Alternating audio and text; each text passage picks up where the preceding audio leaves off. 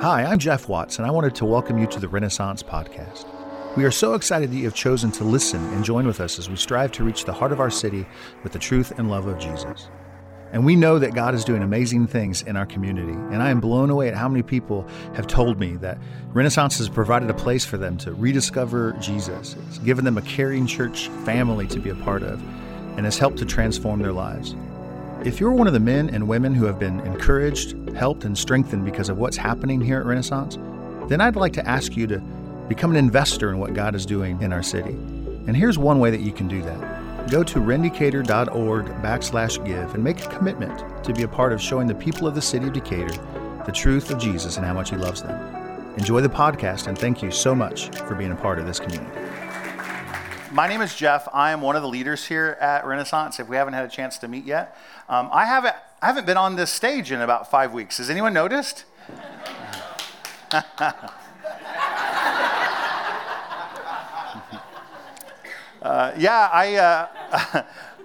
just want to fill you in a little bit of what's been going on kind of in my world the last few weeks.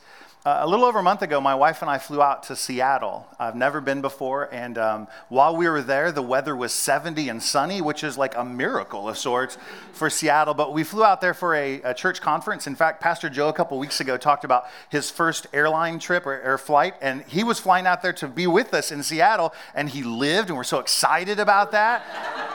But we spent some time out there with a lot of friends of ours who are pastors from really all over the country, and we ate really good food, and we stayed up way too late because we didn't have kids to get up to in the morning, and we had an absolute blast. So I wasn't here on that Sunday, but then the next week I came in, we started a That One Thing series where we asked 4 friends to come in and share some things they've learned about God in their lives. And how many people were here for That One Thing series? Yes?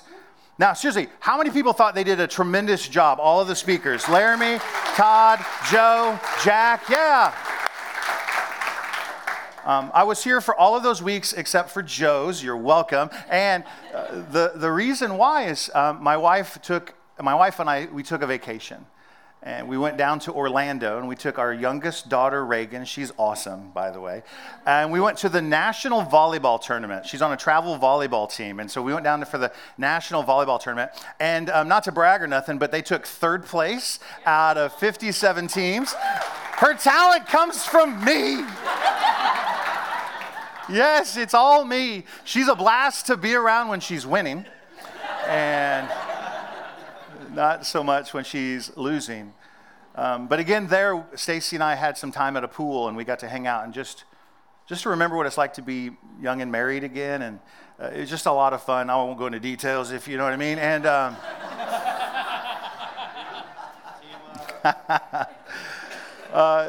but anyways, even though I haven't been on the stage on Sundays, I want you to know, with the exception of those 2 different times, I've been working every week. I've been in my office, and one of the things that not having to preach afforded me was it gave me some time to really sort of lean into or spend some time on some projects that I've been really needing to put my energy into. And one of those projects is the remodel of our buildings. And we have secured some permit prints from our architects. We've given them to the city. The city has signed off on them. We have sent those same drawings out to different contractors, and we're asking them to bid the remodel of the 3rd floors of these buildings. And those bids are starting to come back in. And so I spent a few days in my office last week just taking those bids and putting them into a spreadsheet on my computer to just see where we are on what the cost is going to be for this whole thing. And I have the spreadsheet set up to automatically tally the total, right? So I drag in the electrical bid, nice, and I put in the plumbing bid, thank you, Todd, and then I put in some other bids, and I'm watching this number grow and grow and grow until at one point, not to be too dramatic in this, but this actually happened to me, the number reached out of the computer and assaulted me. I promise. And what little faith I had in my soul to believe that God was going to help us do this came out of my body and dissipated like a vapor. And I sat there. And this is that moment that you all wait for every week, that vulnerable pastor moment where I overshare something in my life. And I know you've missed it, so here it is. I confess to you that my faith to believe that God is going to finish this thing that I also know he started has been vacillating back and forth and back and forth. There are some days I am convinced God is going to do this with us. And then there are some days I am convinced he has abandoned us. And that day last week, it was and I say an assault. It was the most frightening moment that I've had in many months about this thing. And I don't share that with a lot of people except all of you. And I say that because as I was in the middle of that, God did what only God can do. He gave me two wonderful experiences last week.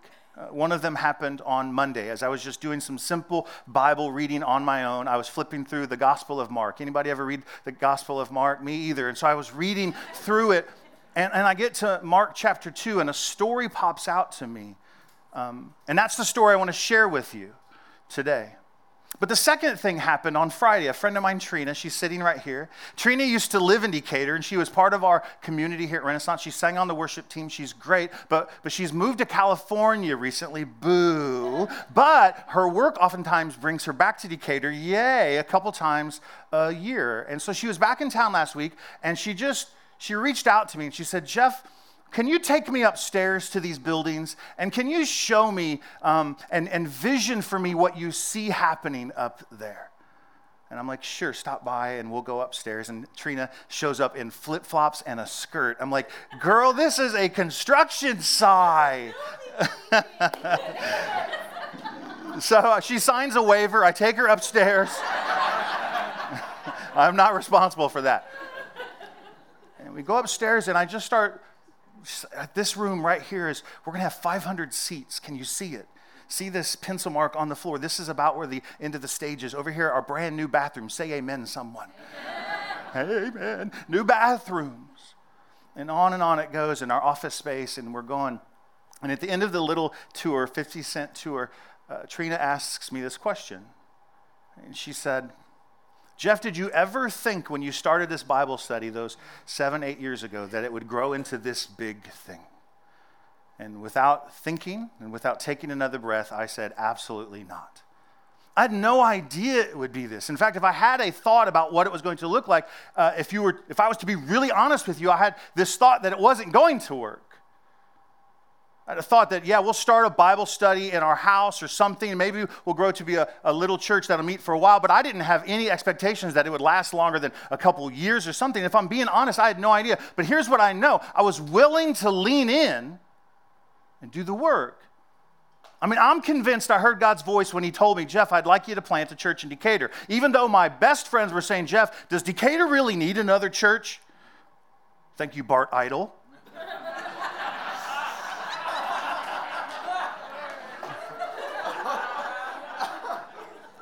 Listen, he's not here so we can talk about him.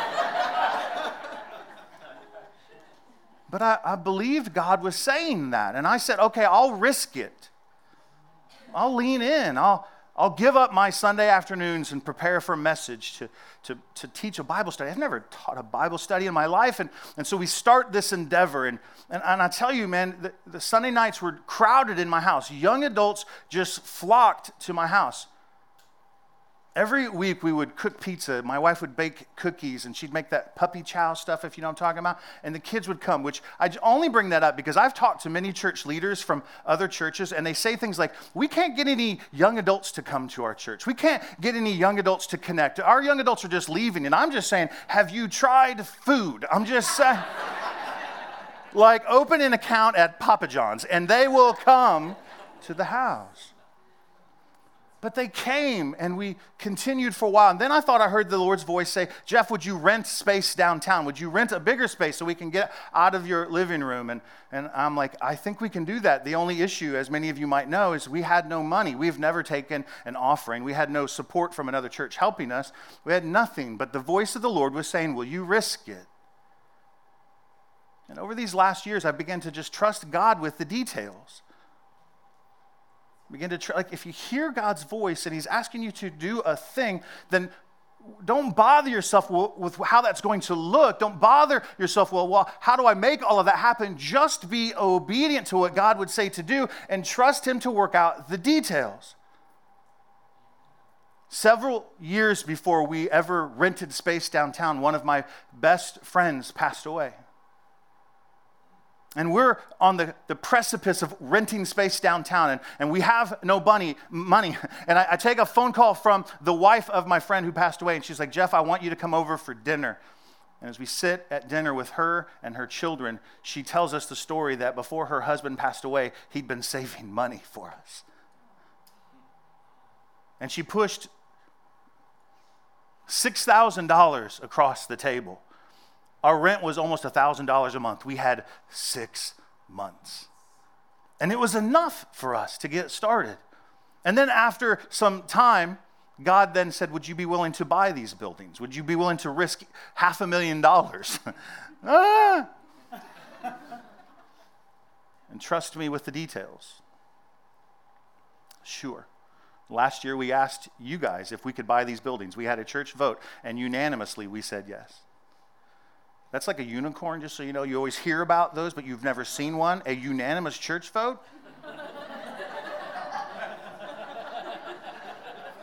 He is risen. 2 miracles we celebrate.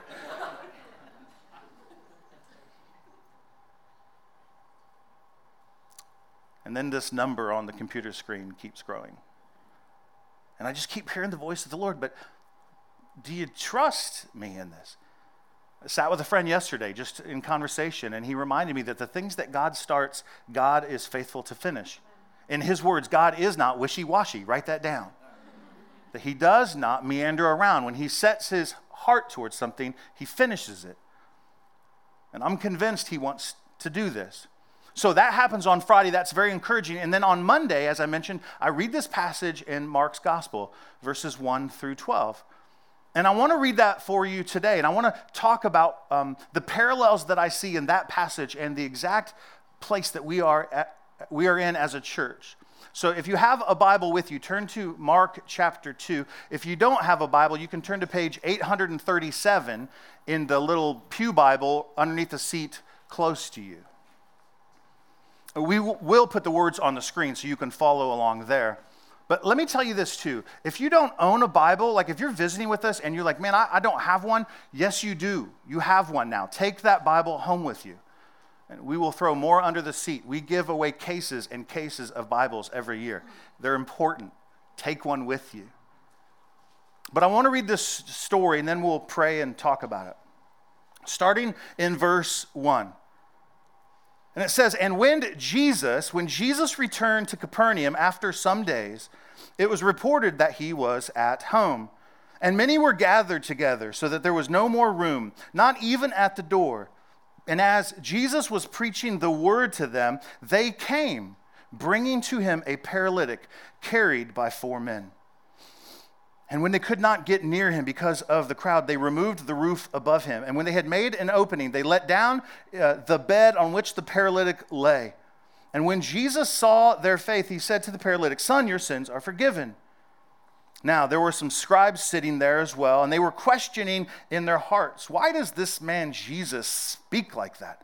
He is blaspheming. Who can forgive sins but God alone? Immediately, Jesus, perceiving in his spirit that they had thus questioned within themselves, he said to them, why do you question these things in your heart? Which is easier, he asks. Is it easier to say to the paralytic, your sins are forgiven, or to say, rise, take up your bed and walk? But so that you would know, remember that, Jesus desperately wants us to know who he is. Oh, and what he can do. But he says, and so that you would know the Son of Man has authority on earth to forgive sins, he says these words. He says to the paralytic, I say to you, rise, pick up your bed, go home. And so he rose and immediately he picked up his bed and he went out before them all. And they were all amazed and they glorified God, saying, we have never seen anything like this before. And I'm like, understatement of the century. I assure you, none of us have experienced something as crazy as that scenario. let's pray, ask God to come alongside of us, to encourage us through this passage. I'm going to ask after I'm finished that God would give us the resolve to move forward. So just so you know where I'm headed, I'm going to ask us to pray for the faith to believe in this stuff. So let's pray together. God, I thank you for our time together. I thank you for the word of God, that these are the trustworthy words from your mouth, spoken through John Mark so that we could understand them. Thank you that Jesus would be willing to do the things that he's done, not only for them, but also for us. God, bless our time together. Help us to understand this. And I pray these things in Jesus' name. Amen. Amen.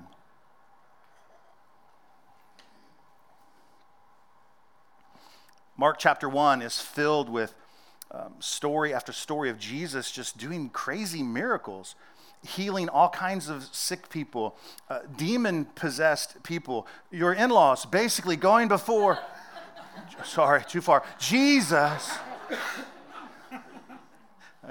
Jesus, and Jesus is casting out demons, healing the sick, every kind of disease. A man with leprosy who's been shunned by his own community and family comes before Jesus, and Jesus heals him. And after all of this, he returns back to Capernaum, his kind of home base, and it appears that they've assembled at Peter's house. And while they were gathered there, Jesus is preaching to them, teaching them the things of God, teaching them the things that matter most importantly. And then it says that we learn of a group of guys, verse 3, that these 4 guys bring a friend of theirs before Jesus. This friend is a paralytic. We don't know what happened to him exactly, but you have to understand this, that a paralytic obviously wasn't able to work, and so the ability for him to provide to his family has been stripped away from him. In fact, he really requires everyone else around him to care for him. And it appears that these 4 friends, and I'm going to call them friends because I think they're friends of his, that they see his deplorable state, his desperate state, and they decide to do something about it. See, there's a man, a rabbi, a teacher. His name is Jesus. He's gathered at Peter's house, and the throngs of people have just pressed in. But this is the same Jesus, but a few days before was healing everyone. So they go by and they pick him up. They're like, Kevin, come on. I don't know if his name's Kevin, but they bring him along with him. And when they get there, they find that there's no room for them. It says that they could not get in because of the crowd. Now, I want you to know I can read this 2 different ways, and I'm a negative person by nature, and I always read it poorly the first time. When they got to the place, do you think maybe, wonder with me for a moment, do you think they dragged their friend all the way there and then got to the house and go, well, it's too crowded, and changed their mind? We'll come up with another plan. No, I think what they did is they got to the house and they said, pardon me, excuse me, coming through. My friend and I need to get close to Jesus. Excuse us, pardon me, can we come through? Do you mind making some room for us? Do you wonder if they did that with me? I would do it. I wouldn't get all the way to where Jesus is and see some people and go, well, screw it and go away. No, I assure you, I wouldn't go halfway. I'd go in. And I wonder when Mark is saying that they could not get in because of the crowds, I wonder if some were turning them away. I wonder if some were saying, no, dude, sorry, show starts at 6, should have got here sooner. Should have sent a friend in and saved a seat for you. Renaissance. Oh. Pastor Jeff, I've got a friend coming this week. Is it okay if I save a seat for him? I'm like, save 2 rows. I don't care. Everyone else can sit somewhere else. Bring your friends in here. Yeah, save a seat for them. Are you kidding me? We'll put a chair right here for your friend. That would be the most awkward time for them.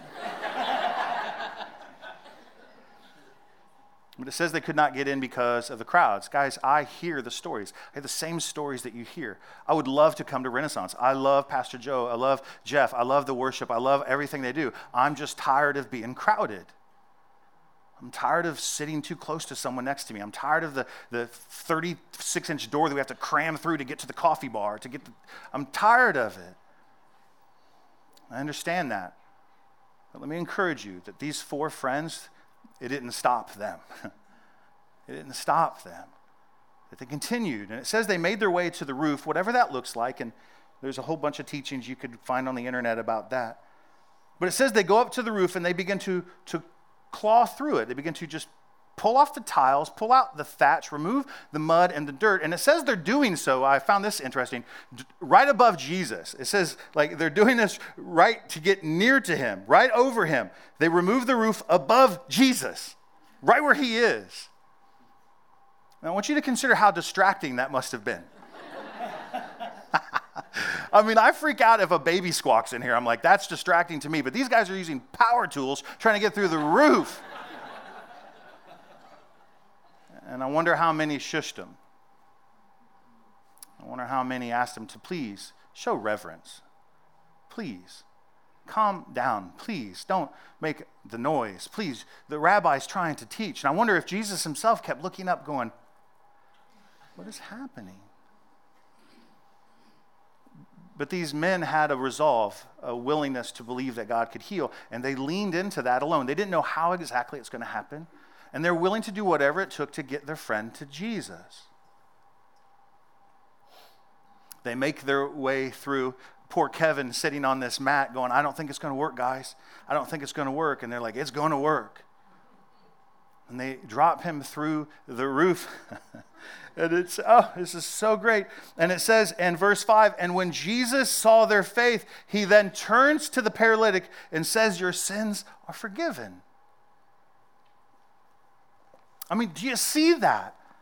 That it's not the paralytic's faith that Jesus is paying attention to. He's paying attention to the faith of his friends, the crazy ones, the ones who are willing to risk it, to try something crazy, to disrupt the service, if you will, to disrupt the flow of how everything is happening, just so that a friend can get close to Jesus.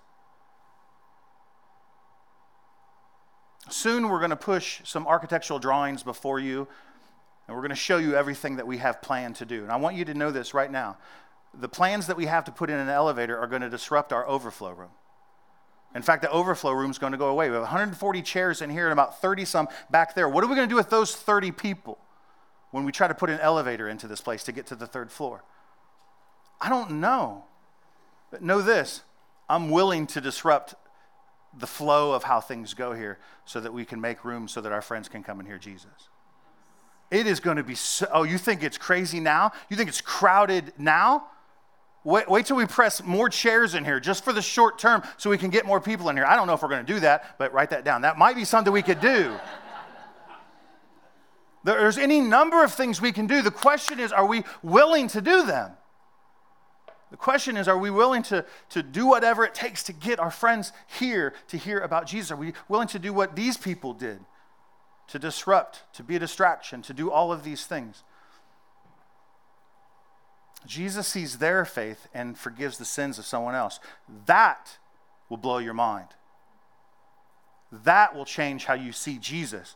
When he sees your faith for your friends, when you pray for someone else and Jesus does something for them because you prayed, because you believed, because you asked, because you were willing to give time, Jesus sees their faith and says, your sins are forgiven. Now, if I could pause right here and complain for a moment. If I was one of those friends, these are the exact words that I would have said. Jesus, we didn't bring him all the way here to have his sins forgiven. In fact, we can do that at the temple with a priest and a sacrifice. The sin thing, Levitical law says we can deal with that on our own. Thank you very much. He's here because his legs don't work. He's here because he can't walk. He can't provide for his family. There's something broken in his life. We're asking you to fix this. And Jesus has this ability to look into the life of the paralytic, the person who desperately needs his legs to work, and he goes for the thing that's of primary importance first. He says, your sins are forgiven. And I'm going, but his legs don't work. I think we do this to God sometimes too. We labor over this broken thing in our life, dragging it before Jesus. Oh, my Lord and Savior Jesus, with great reverence in our talk, we say, if you would fix this or that thing in my life, then it would be better for me.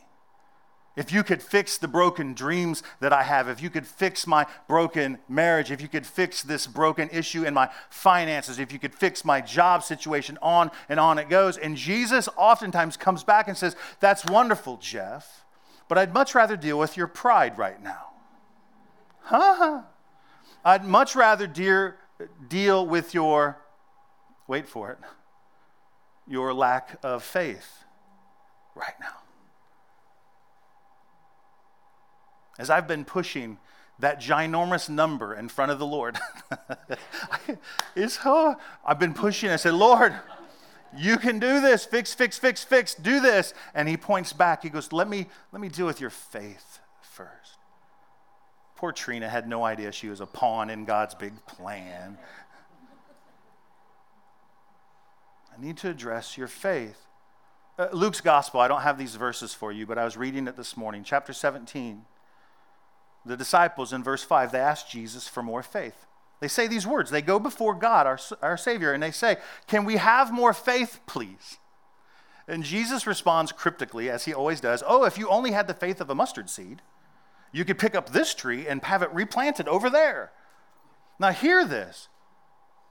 The amount of faith that's required to do what we need to do is minuscule.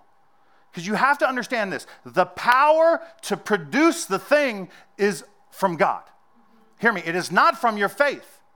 Your faith is to believe in the power of God to change things. Ha ha. Oh, I can muster me up some mustard seed faith. That's all God is asking us for. Just a little. Jeff, you don't have to do it. Just have this and I will do it. So I'm like, okay, I pray for faith. I ask, God, you do more in my life. You help me to believe in all of this. I trust you that you have started this, that you are going to finish this. And so when Jesus speaks to the paralytic and he says your sins are forgiven, can we all agree that that is of primary importance in all of our lives anyways? And we can have everything fixed in our lives. We can have the most perfect everything, the abundant life that Jesus so talked about. But yet, if we end our lives without the forgiveness of sins, it's it for us. But if we have the forgiveness of sins that is from Jesus Christ, not only can we have the abundant life that he is making available to us now, but we also get to have an eternity of an abundant life with him forever. As deplorable as this person's situation seems to be with the inability to work and provide for his family and walk and do whatever and have his sort of, his whole persona stripped away from him from this accident that's paralyzed him, whatever this is, Jesus knows the more important thing is that he be saved. I find that striking because the friends, when they're bringing him there, they don't see as far as Jesus does in this. Jesus forgives his sins. Now, this is where people freak out. This is where the scribes, as we continue reading, they go, wait a minute, no one can forgive sins but God. Would you agree with that? I think so. Yes, the answer is yes to that. And they're offended by what Jesus has done. In fact, it's these moments right here where they think Jesus is blaspheming against God. This is the reason they murder Jesus, because of these things. Saying your sins are forgiven. Who does he think he is? And so Jesus begins to perceive in their hearts that they're questioning what's happening. Why is this man, why is this teacher, why is this rabbi forgiving sins? He can't know whose sins are forgiven, and he can't forgive sins anyways. And Jesus perceives this in their heart, and he pushes back on them. And he says, well, let me ask you some questions. Which is easier then, to say your sins are forgiven or to say take up your bed and go home? Can I ask you the same question? Which of those two things is easier? I'll answer for you. It's easier to say your sins are forgiven. Why is that? Because we don't need any external evidence to support that. I can walk by my dog Wally, who is a moron, by the way. If you don't know him, And I could look at Wally, not that I believe in this, but I could say, your sins are forgiven. And he's sinned more than anyone I know. Against me only has he sinned. And I can do that. And you could go, Jeff, you have the ability to forgive your dog's sins? Of course I do. You have no idea. There's nothing external to support that. I could walk around and go, your sins, your sins. Everybody's sins are forgiven. Oprah, everyone. Everybody gets their sins forgiven. That's the easy thing. Now, the hard one is to say, your legs don't work, watch this. Take up your bed and go home. That's the hard one. And then Jesus says, and so that all of you will know and all of you will believe that I have the authority to forgive sins, I'm going to show you this miracle too. And he says, rise, take up your bed, and go home. Why would he say go home? I have a thought.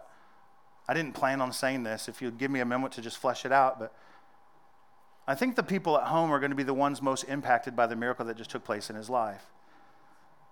You could stand on the internet or the TV and say, man, God healed me, and we'll all look at you like you're crazy. Sorry. But if my friend comes home who I know has cancer and she says that the doctors just took a scan and the cancer is gone, she said, God healed me, I'm going, oh, yes, he did. Oh, yes, he did. When God begins to heal the marriages and helps people overcome addictions on and on again, it impacts the family for sure. Jesus says, take up your bed and go home and reveal yourself to them. Show them what I've done. After all of this, I land on two groups of people that are most impacted in this entire story. I see the person, the paralytic who is healed by Jesus and his sins are forgiven. And I think that's a wonderful thing for them. And I need you to know that there have been countless numbers of people who have come through the doors at Renaissance, who've crowded in with us, and God has changed their lives for the better. God has saved people. Did you know that? Yes. Let me remind you, God saves people here. In spite of us some days. He saves people. He does. It's nuts. It's crazy. So the paralytic is saved. He's healed. It's a wonderful thing. And we see those stories time and time again. But the thing that most blows my mind is the lives of everyone else who are amazed, as Mark says. They were amazed at what they had seen. When he goes home to tell everybody what happened, the lives of everyone else, as they're impacted by what Jesus has done, that's the stuff that gets me excited. That's an exponential growth in what God can do on the earth. The life of one who is changed can impact 10 people, 20 people. If we can make room for 300 more people upstairs, do you have any idea the scope of and the magnitude of what God can do in our city? And not just make room for more people to sit in the country club that is the church Renaissance, because I don't believe in that. They'll come. God will heal them. We will pray risky prayers that God would fix knees and shoulders and remove cancer and do all of these things. And when God does what God does, people will hear the stories. God will be made famous. Jesus will be a big deal.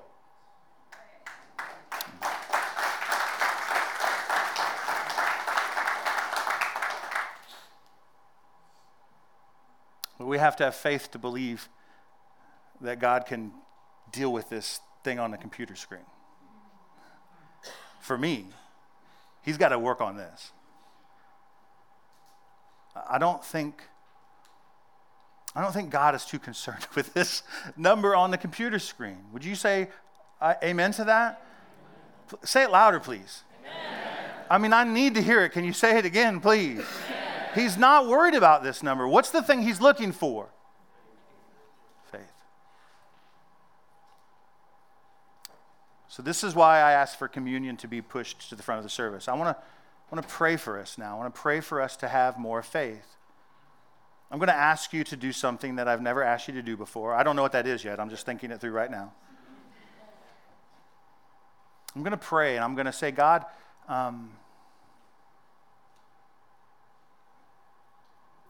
we are your people and we belong to you. And just like the disciples in Luke chapter 17, they went before you and they said, would you just give us more faith to believe? And you responded with that. Now, as your pastor, I feel like I can ask on your behalf. I believe God has given me the authority to ask for you guys. I don't want to do that today. I want you to ask for faith today. I want you to ask God for faith today. I want you to ask God to give you the faith to believe in what he's doing. I know it's more than what he's doing here at the church. I know there are hundreds of things in your own lives that sometimes the faith that's missing in your life is what's needed to make the change there too. So when I pray, I'm going to ask you to stand up with me. I'll just say these words. God, we need the faith to believe. God, I'm asking in Jesus' name through the power of the Holy Spirit that you would give us the faith to believe. And if you're one of those people who wants faith too, just stand up. Amen.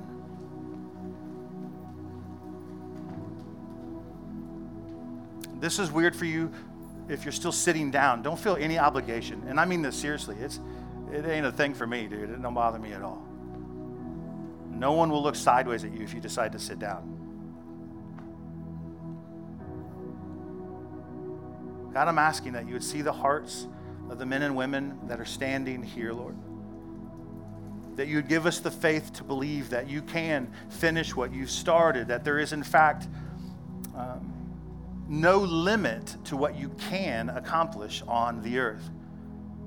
God, we feel somewhat selfish to bring this little need before you to finish the remodel of our building. But God, if you could just hear our hearts in it, that it's not for us, it's not for our comfort, Lord, it's truly for others. It's that you might bring more people to know who your son Jesus is. God, I pray that you would see our hearts and you would give us the faith to believe, that you would give us the faith to push through, that you'd give us the faith to be risky and to be a distraction and to do the crazy and the unthinkable. And I pray that you would do that to the benefit of your son, Jesus. God, we lean into you and we believe that you're doing something here. And we trust that you are going to work out all of the details. Amen. Amen. Thank you, guys. I love you. It's so great to be back. Thanks for having me again.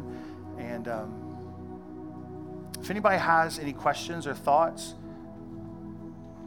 wants personal prayer, we'd love to pray with you out these back doors and to the right. So that being said, the band's back here to lead us in some music and singing. Use that faith that you just prayed for and just declare the goodness of who God is. Cry out to him. Be desperate like those friends were. Pray for those friends and family members of yours that need Jesus desperately. Pray for the faith to invite them to church.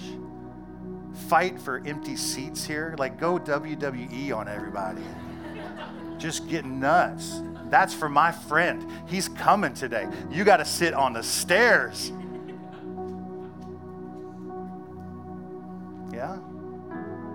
Anyways, I'm out of time. I love you guys. God bless. Thank you so much for listening to this podcast. Together we can reach the heart of Decatur. And if you'd like to be a part of that, go to rendecatur.org/give and make a commitment to be a part of showing the people of the city of Decatur the truth of Jesus and how much he loves them.